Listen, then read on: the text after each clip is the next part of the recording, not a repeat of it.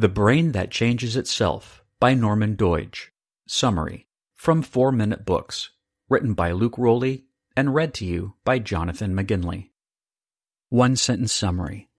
The Brain That Changes Itself explores the groundbreaking research in neuroplasticity and shares fascinating stories of people who can use the brain's ability to adapt and be cured of ailments previously incurable.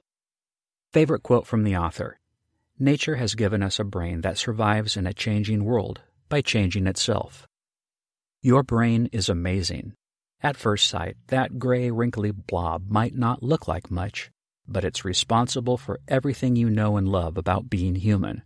It contains your memories, brings emotions and sensations, controls movement, and allows you to think and make decisions. We are now learning more about neuroplasticity, or the brain's ability to change.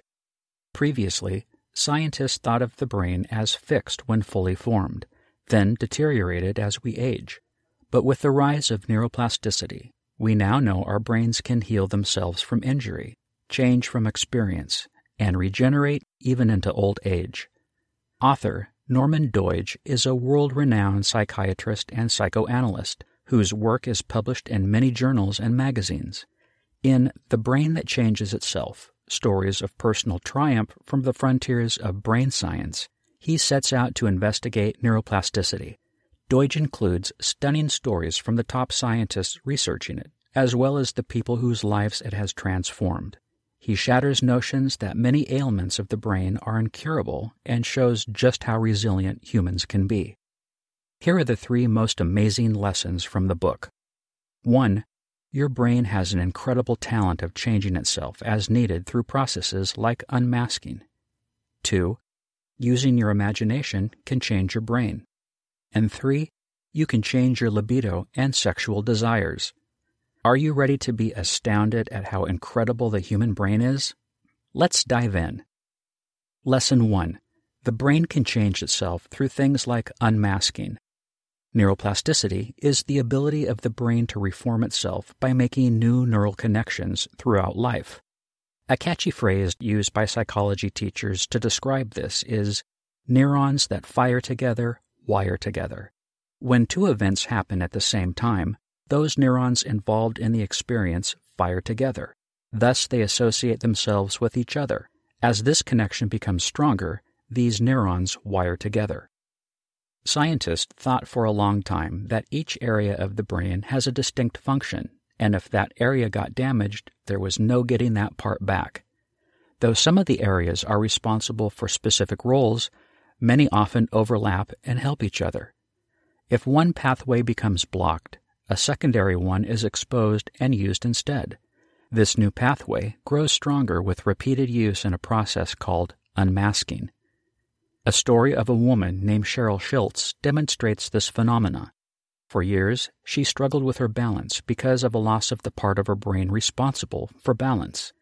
A neuroplasticity pioneer, Paul Bacchiarita, created a device called an accelerometer that sent balance signals through an electrode on her tongue. This stimulated the area of Schultz's brain responsible for balance. After using this device consistently, it unmasked a new pathway for balance. Schultz could miraculously balance on her own. Lesson 2. We can change our brains just with our imagination.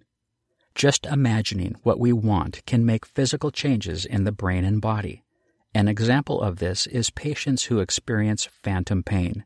This is a phenomenon where people who lose a limb experience pain that seems to come from the limb that doesn't exist anymore. Once considered a psychological problem, phantom pain is now known to be a nervous system problem. The theory for why this pain still happens is that the brain map for that missing limb is eager for input and sends growth factors to nearby neurons. With this theory, neuroplasticity researcher V.S. Ramachandran created a mirror box that showed the mirror image of the working limb, so the brain would think the missing limb was moving and responding to input. This way, they could unlearn the phantom pain. It worked wonders for a patient experiencing severe phantom pain after losing his arm in a motorcycle accident. After using it for 10 minutes a day for 4 weeks, the pain had disappeared. Another way imagination can change our brain is through visualization. An experiment had two groups of beginning pianists. One group sat in front of the piano and visualized playing a sequence, while the other practiced it for the same amount of time. When they mapped the subject's brain, scientists discovered that just doing mental practice resulted in the same physical changes in the motor systems as the one who actually practiced. In other words, they had approximately the same skills. Imagining doing something and actually doing it aren't very different to the brain. You can also use imagination to strengthen your muscles. Another study had one group exercise by doing finger contractions over 4 weeks, while another just imagined doing the muscle contractions. At the end of the 4 weeks, the one who actually did the exercise increased muscle strength by 30%.